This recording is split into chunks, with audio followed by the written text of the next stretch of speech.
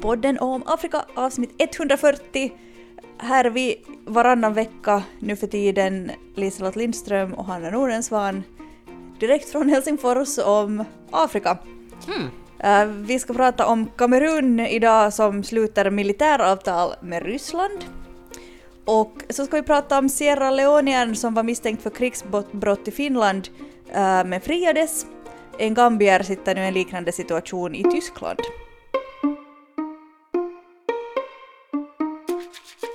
In a united Africa, there could be no frontier claims between Ethiopia and Somalia, or between Zanzibar and Kenya, Guinea or Liberia. My roommate saying to me, "What kind of music do you listen to in Africa? Tribal?" Let freedom reign. God bless Africa. I thank you. Man brukar i nyhetssändningar på TV så finns det loppukävennys, alltså det här lilla skämtet som de har med i slutet, men vi börjar med ett sånt. För vi är inte så traditionella. Nej, alltså det här har en massa av mina kompisar postat idag på Instagram och jag har hållit på att fnissa åt det hela eftermiddagen. Men alltså en vad heter det, by i Meru-distriktet i Kenya som blev helt i panik för att de trodde att det låg ett lejon och lura under en buske. Och alla var jättenervösa och så ringde de till KWS, alltså Kenias Wildlife Service och liksom bara att de skulle komma dit och ta bort det här lejonet, och sen visade det sig att lejonet bara var en plastpåse med ett lejonface på. Och de som har varit i Kenya vet att Carrefour, alltså den här som vi inte är sponsrade av och som vi inte uppmanar någon att använda, men de har alltså sådana påsar, liksom inte plastpåsar men sådana liksom av lite kraftigare plast som håller lite längre och som har ett lejon ansikte på. Och när man ser den här bilden så liksom, nu är det första man tänker sådär, oj där är ett lejon liksom, som ligger under busken. Men det var alltså bara en påse som orsakar panik. Det är roligt för det där samma lejonet så lurar också i min tambur. Exakt samma lejon. Det är faktiskt ett bekant ansikte och det är roligt. Innan jag såg texten och jag också bara såg den här bilden så trodde jag också att det var ett lejon. Ett konstigt lejon, men ett lejon ändå. Ja, och alltså till och med de här från Kenya Wildlife Service hade först trott att det var ett lejon tills de märkte att det var bara en plastpåse. En snygg plastpåse, bra marknadsföring för Carrefour-butikerna. Vi berättade här för ett par avsnitt sen om att AMISOM nu har lämnat Somalia, eller att den liksom styrkan finns inte mer, den är nu rebrandad som ATMIS, och en av de första sakerna som har hänt ATMIS-styrkan är en enorm attack på en av deras militärbaser som ska ha förstörts helt och hållet.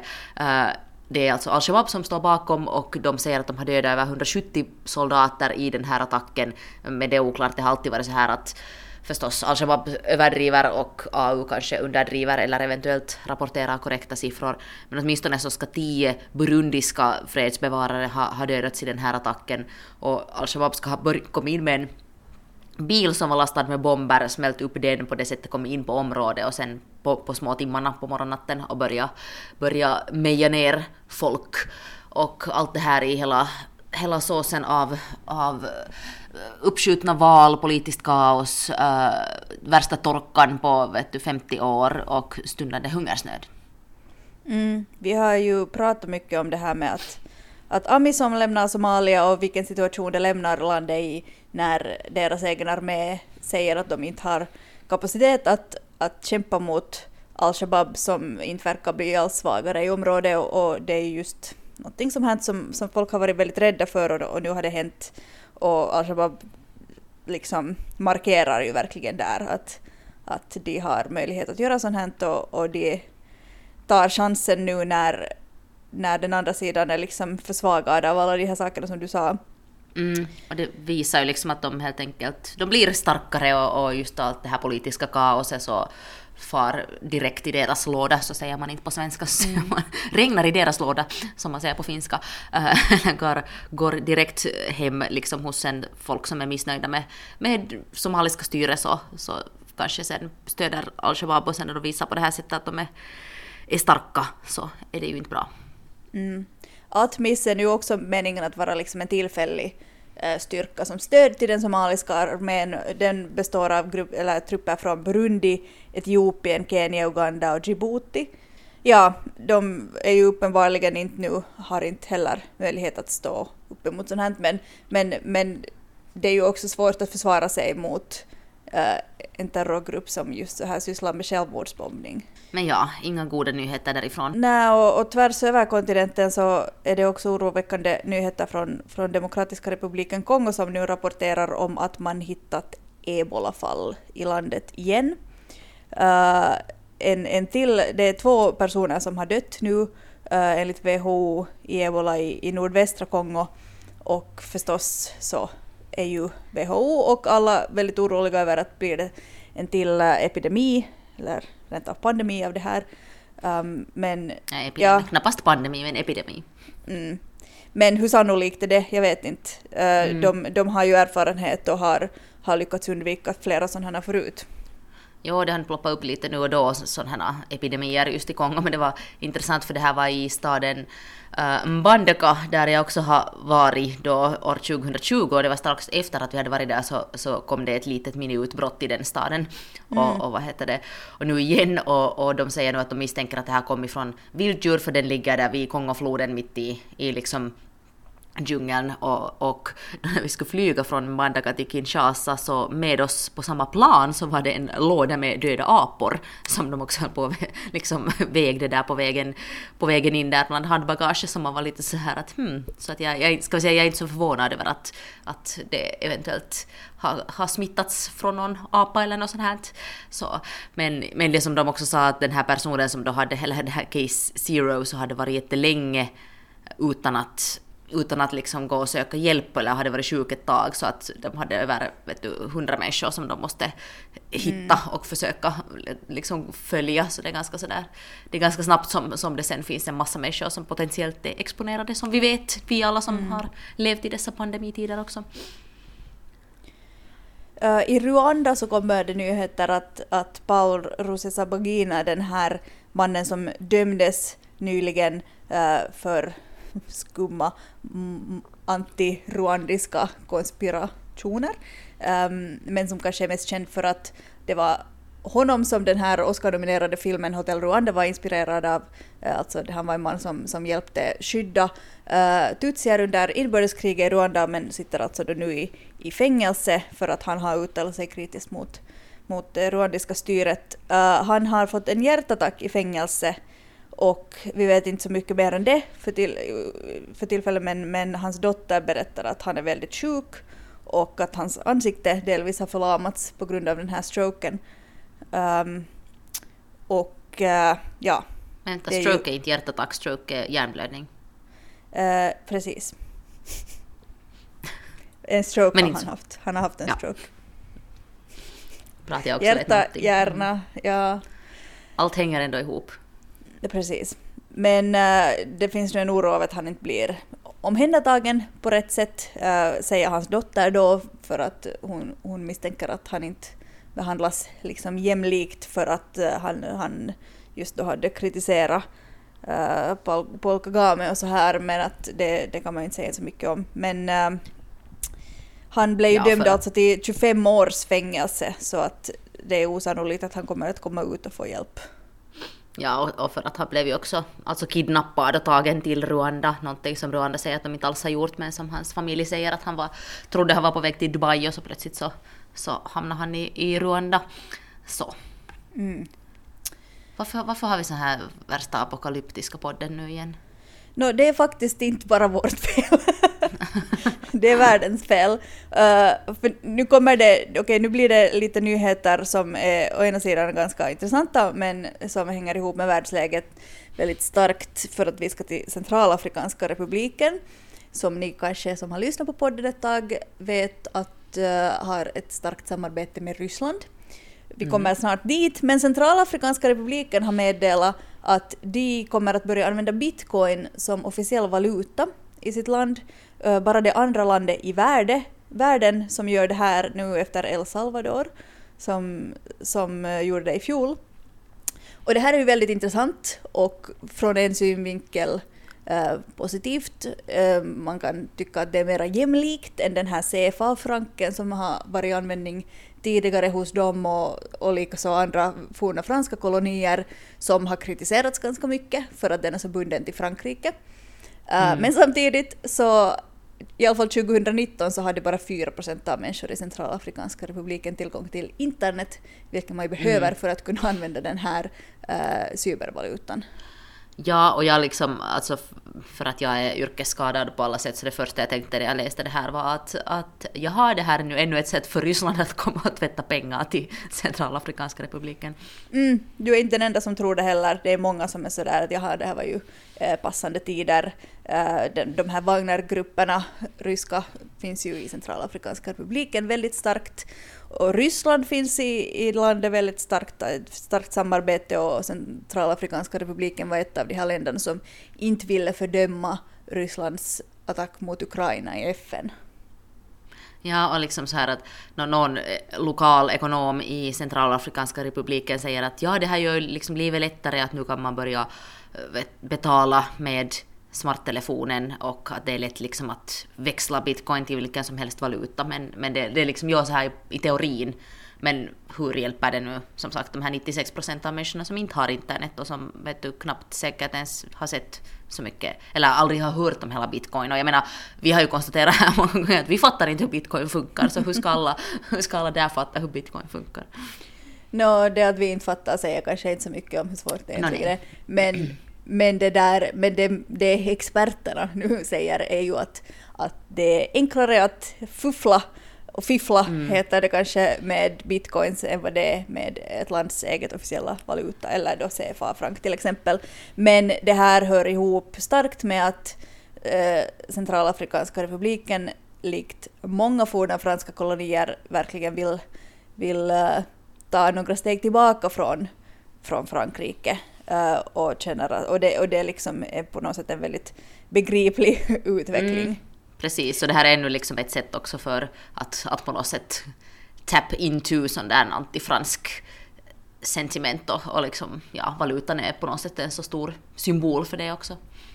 Precis, och det för oss till Kamerun, för att där Frankrike stiger bort så stiger ju Ryssland verkligen in i så många olika afrikanska länder det senaste nu, eller inte kanske det senaste, men det som nu vi senast har sett är Kamerun, ett land där i den västra armhålan av Afrika som ju har drabbats av vad som nu man kan fortfarande säga väl är ett inbördeskrig mellan fransktalande och engelsktalande människor och är överlag väldigt instabilt.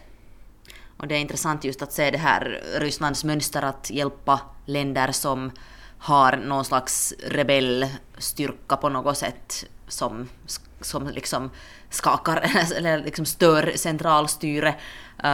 Och så här att just att Kamerun har haft också tidigare ett avtal med Ryssland, någon från 2015. Nu liksom förnyar de och förstärker det här avtalet. Då 2015 så handlade det främst om att hjälpa till att bekämpa Boko Haram, terroristerna uppe i norra delen av landet. Men sen liksom, jag kan inte annat än tänka också att militären också utnyttjar det just för att kämpa mot de här engelsktalande rebellerna i den liksom sydvästra och sydöstra delen av landet. Och ja, men det också talar ju mycket liksom det här att Kamerun eller en minister från Kamerun var på besök i Ryssland nu mitt under brinnande krig i Ukraina. Den enda andra som har varit där sen kriget började var en minister från Mali.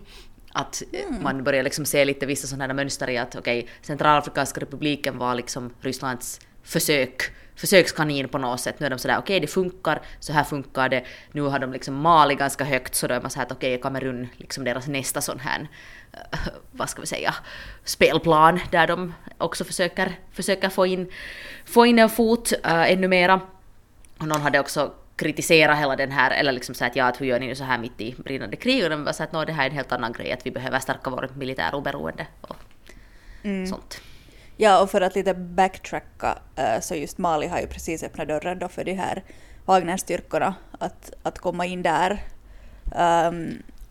Och liksom, jag vet inte hur mycket vi ska spekulera, vill du spekulera om vad det här kan ha för innebörd för läge i Kamerun där det redan är så spänt? No, det är svårt att säga, jag menar just Boko Haram har kanske inte varit så jättestarkt i Kamerun på sistone, men att hemskt, jag menar, har du en massa rebeller och en massa missnöje och så pumpar du in lite vapen, så sällan brukar det sluta hemskt bra så att säga. Men man ser också Kamerun har till exempel, de la ner sin röst när det gällde det här i FNs generalförsamling att fördöma Rysslands attack mot Ukraina. De la också ner sin röst i omröstningen om att slänga ut Ryssland från FNs människorättsråd. Och så här att här ser man just så här att Putins liksom samarbete med flera afrikanska länder på senare år så bär frukt på det planet. Och jag spekulerar så här att eftersom Kamerun just nu är så där liksom uppbyggt och indelat väldigt starkt i franska och engelsktalande liksom identiteter, och att det som ofta har kommit med det här Rysslands inblandning i afrikanska länder så har varit informationspåverkan och informationskrig och väldigt starkt sådant alltså emot Frankrike. Så vad har det då för inverkan för de fransktalande i Kamerun? Kommer de att på något sätt drabbas av det? Kommer det här att, eller kommer Ryssland att på något sätt etablera sig själv som ett alternativ för båda de här grupperna? Hur kommer det att påverka deras relationer?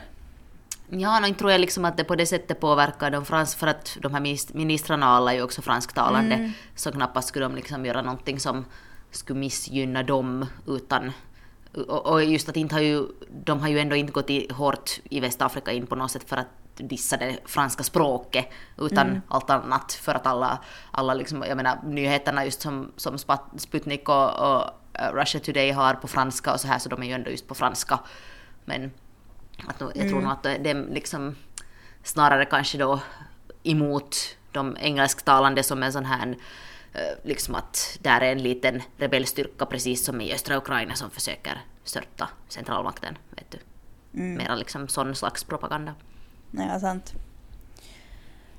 Och för att nu hålla oss kvar här med den här ryska kroken, men gå tillbaka lite till Centralafrikanska republiken, så har Human Rights Watch nu bekräftat att det var ryska legosoldater som låg bakom en del av de här våldsdåderna som pågick i Centralafrikanska republiken, där som det har rapporterats om tidigare att civila har mördats och torterats.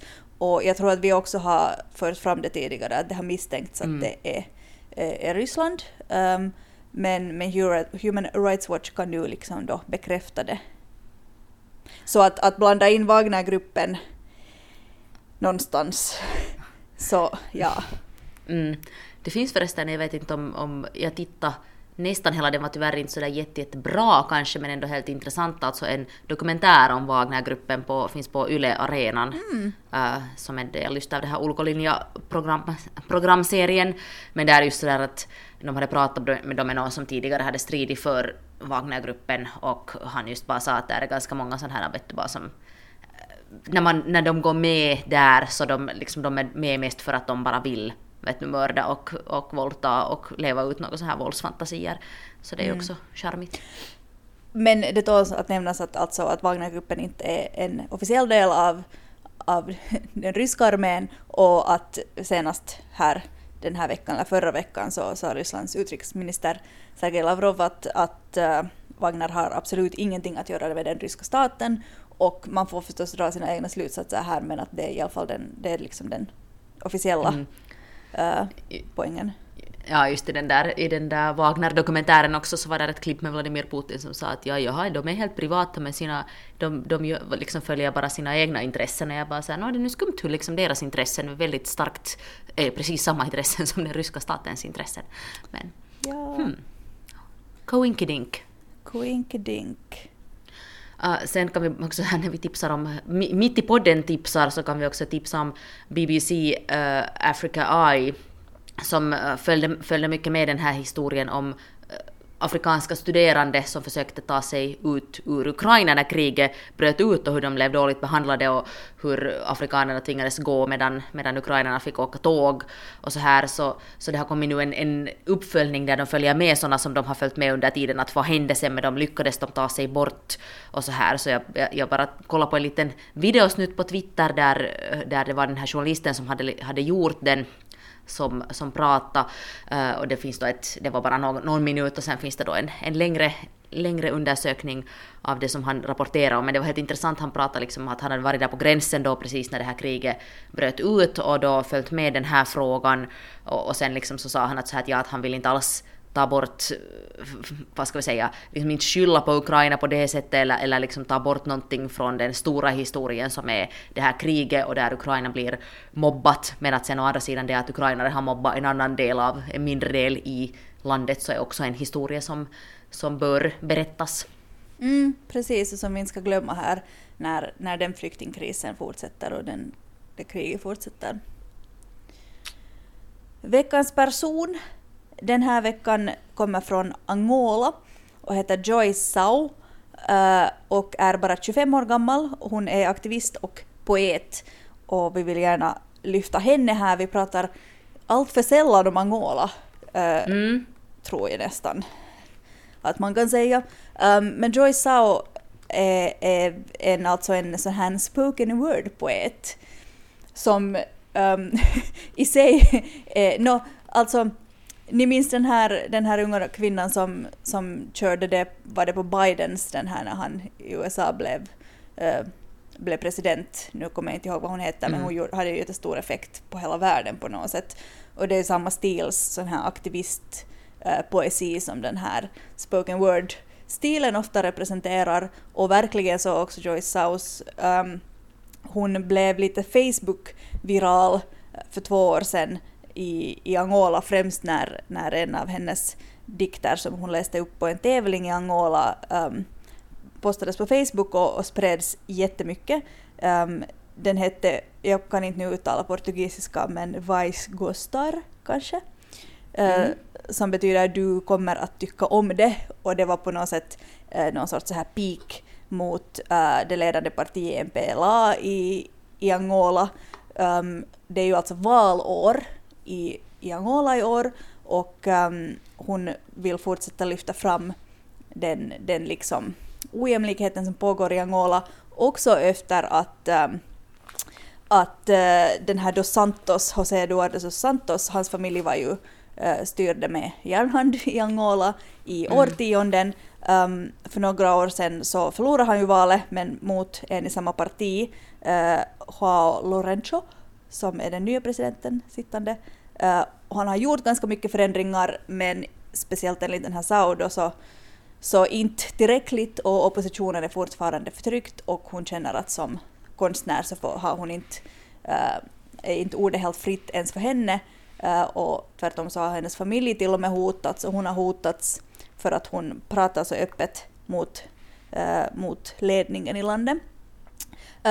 Det är intressant för att hon föddes i en ganska liten by i Angola, i en by som fanns mitt i en skog, och hon säger själv att hon har haft en ljuvlig och väldigt fredlig och fin barndom där i naturen, och att det har liksom gjort henne till den hon är idag, att hon ser på världen på ett visst sätt för att hon fick växa upp just på den här platsen. Sen så flyttade hon till Luanda, till huvudstaden, för att studera, men det fanns inte möjlighet för henne att studera det hon ville, så hon blev elingenjör först innan hon sen började med det här spoken word arbete, och det har gjort henne ganska känd. Hon liksom får till och med tävla internationellt.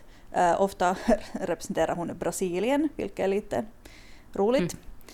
Men hon hävdar själv att det alltid betonas att hon är från Angola. Hon är väldigt stolt att få ta Angola ut i världen på de här tävlingarna och uttrycka sig genom det här. Hon det där liksom drömmer om att ändra politiken i hela landet, och det är ju liksom inte en liten dröm för en 25-åring, en 25-årig poet liksom. Men sånt brukar ju ha, eller sådär på något sätt kliché med att pennan är starkare än svärdet och så vidare, och eftersom hon hotas och så här, så har ju hennes ord uppenbarligen ganska mycket makt. Hör på det, Putte. Hör på det, Putte. det. Vi postar den här videon med vi och ni kanske inte kan portugisiska, men man får i alla fall en bild av den här liksom stilen och hennes på något sätt drivkraft från de här videorna. Ni minns för ett drygt år sedan kanske, ni som lyssnar på podden, när vi var i Liberia och bevakade den här rättegången som pågick delvis redan då i Liberia men också har pågått i Finland och i Sierra Leone mot den här sierra leoniska mannen Gibril Massaquoi. Precis, han har nu alltså friats på alla punkter av tingsrätten i Birkaland. I Finland alltså. I Finland, ja. Nej, men han blev redan släppt, han hade suttit nästan 2 år i fängslad liksom medan de undersökte det här fallet. Men ja, alltså, fängslad, sen blev han släppt i februari ur fängelse redan då, och sen så nu har han då friats på alla punkter. Försvaret säger förstås att det här var liksom det enda rätta och så här, och medan åklagarna då är lite besvikna över att det gick så här förstås, men det var nog liksom då när man följde med det där, så just de sakerna som de tog upp nu att vara problematiska, så det var ju nog just sånt som vi märkte där också, eller så här delvis det här att det var så svårt att med översättning när rätten talar finska och vittnena talar liberiansk engelska eller något annat språk, och så är det liksom väldigt sådär, ja, väldigt mycket som kunde bli lost in translation, och så, jag menar, och det som den här rätten nu ändå sa, så att det finns ju liksom, alltså ingen bestrider att de här sakerna skulle ha hänt, men att det finns inte tillräckligt bevis för att säga att han skulle ha varit den skyldige, eller att han skulle ha varit i Liberia då under den här tiden. Och sen är det så jättelänge sen, så de hade också hört liksom psykologer som pratade om hur människors minne förändrats, och de sa att inte tror de att någon har försökt vittna liksom ljugit i sina vittnesmål eller något sånt, men sen liksom när man har sett nyheter om det här och man har hört mera, så sen vet man inte riktigt mer vad som är ens egna minnen och vad som är sånt som man har hört. Och sen hade de också bevis till exempel att det var någon rapport från Human Rights Watch som just inte hade pekat ut honom då tidigare, att han liksom har plötsligt lite så här ploppat upp i samband med den här rättegången utan att det skulle ha funnits liksom bevis från tidigare helt enkelt. Men ja, men det var så, man visste ju redan det här börjat, det var så fruktansvärt svårt att bevisa det här, för att ge en fällande dom så måste det vara liksom otvivelaktiga bevis för att han har gjort sig skyldig till det här. Att nu sa de att antagligen så har han liksom, att det finns på liksom sannolika skäl att misstänka att han har gjort sig skyldig till allt möjligt hemskt, men det går inte att döma honom för att det finns inte bevis. Och vare sig det var han eller inte han som gjorde någonting av det här hemska som hände under inbördeskriget i Liberia, så har ju det här beslutet nog den effekten på människor som utsattes för hemskheter att det känns som en förlust. För de som vi träffade där sa ju att det skulle kännas jätteviktigt för dem att veta att rättvisa skipas i Liberia, för att Liberia har ju liksom, det har inte en enda människa är dömd för allt det hemska som hände under inbördeskriget i Liberia. De har inte haft en sån här truth and reconciliation process på samma sätt som då, till exempel i grannlandet Sierra Leone som också Massaquoi är hemifrån. Så det skulle ha haft förstås en ganska stor symbolisk betydelse, men man kan ju förstås inte kasta människor under tåget på grund av symboliska betydelser. Eller hur? Att det är svårt att... vi tar upp det andra fallet, sen kan vi gå in och filosofera lite. En lite liknande rättegång i Tyskland nu gällande en gambier som ska ha agerat chaufför för en sån här death squad under Yahya Jammes tid. Dödspatrull. Precis. Japp, det här är ju liksom den här rättegången i Finland var ett av de första testerna på hur det går till att ha en rättegång för människorättsbrott i ett annat land än där brotten har hänt. Som inte då alltså är någon internationell tribunal. Och det gick ju då så här. Det visade sig föga förvånande att vara jätteutmanande som du just sa. Och nu så sätts det här igång en liknande process då i Tyskland.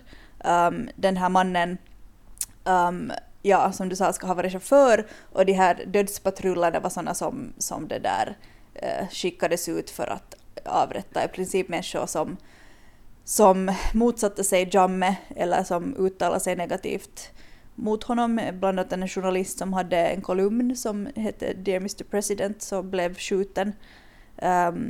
Och den här rättegången sätter igång, och vi får se, det här är ju liksom ett kanske ett tydligare fall, också ett nyare. De här sakerna ska ha hänt kring 2005, mellan 2003 och 2006. Men det är liksom mera specifika fall där kända profiler ofta då har mördats. Så det är kanske lättare att bevisa än massakrer i byar, tyvärr. Men det ska bli ganska intressant att följa med liksom vad de lyckas bevisa. Ja, och själv liksom det som å ena sidan det liksom ska ju, jag tycker att sådana här fall är viktiga, att det liksom, om det finns skäl att misstänka att man då kan slänga upp rättegångar på andra sidan jordklotet också, just att man ska inte kunna på det sättet gömma sig någonstans från sådana här brott.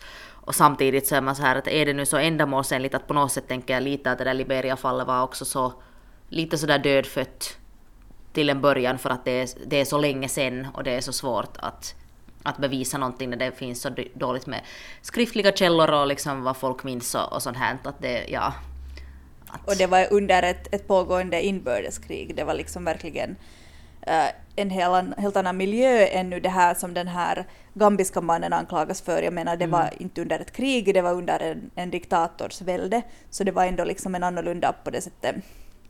Ja, men miljö som på, liksom att det finns dokumentation och det finns vittnen på ett annat sätt. Ja, sen tänker man så här att okej, chauffören, är det nu han då som ska ställas inför rätta? Liksom att... Ja, det här är på sätt och vis, här kommer vi in på det här med symbolisk betydelse igen, för det här är den första misstänkta människorättsbrottet som behandlas från Jammes tid, och det behandlas då i Tyskland. Men Gambia skiljer sig jättemycket från Liberia också i det att man har haft en sån här Truth and Reconciliation kommitté, och Jammeh blev ju då alltså avsatt, han förlorade mot sittande presidenten Adama Barrow och åkte iväg så han försattes i landsflykt.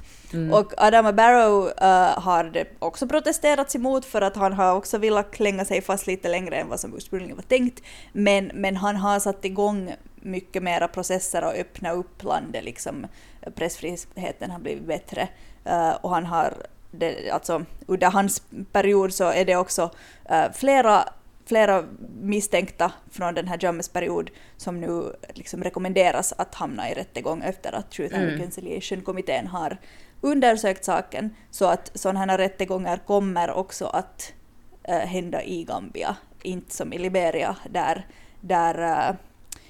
så här människor som man vet att har gjort ganska hemska saker är helt civila nu.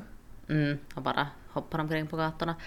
Nej, precis. Så det är ju ändå liksom just det här viktigt prejudikat. Och det har ju varit, nu minns jag inte vem det var som sa det här, men det var alltså en afrikan någonstans i något medium ganska nyligen som pratade om det här med ICC. Wow, så specifikt!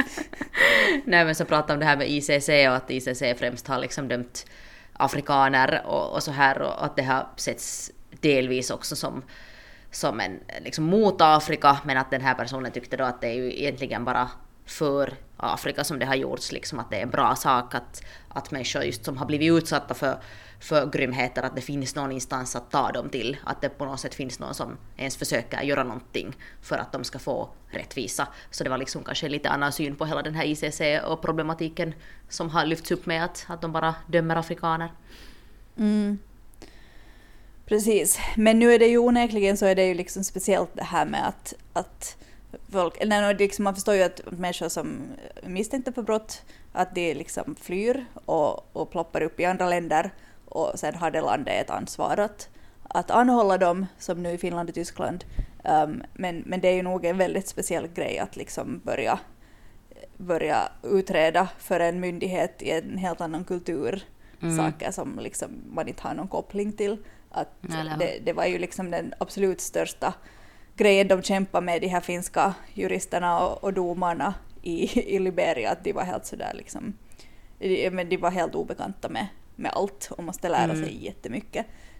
Och det kritiseras ju ganska ofta så här ur skattepengs synvinkel i sen de här länderna, men samtidigt det som som de här som jobbar med de här caserna sen säger är ju att, liksom att rättvisa är rättvisa och det kostar vem som än gör någonting fel i vilket land som helst, att det handlar kanske om något större, men ja. Jag tycker det var förvånansvärt lite skrikande om de här skattepengarna i Finland nu efter att den här nyheten kom. Sant. Det är sant. Folk är upptagna med annat. Ja, det verkar så. Jo, den har inte fått lika mycket uppmärksamhet som då. Då när vi var på plats och det verkligen tutades ut. Det om det. Angelique Kidjo, sångerskan från Benin, den världskända, kommer till Helsingfors, och vi vill tipsa er som är i Helsingfors i augusti att passa på att kanske köpa biljett om ni är intresserade. Vi är inte sponsrade av Helsinki Festival som hon kommer till, men det är definitivt ett tips. Gissa vem som har köpt biljett dit? Är det sant? Ja. Ja.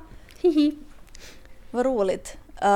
Hon har besökt Finland flera gånger förut, men har säkert alltid en jättestor publik här. Hon är ju verkligen en världskärna. Och jag tycker att liksom här i Finland så får man verkligen vara tacksam om det kommer några världskärnor. För det känns som att de alltid går och svänger till Stockholm och så får de tillbaka. Ja, nu har de dessutom avbokat en massa på grund av att den här före detta Hartwall-arenan, nu för tiden Helsinki-arena, är ägd av oligarker. Så nu är det folk som har avbokat sina...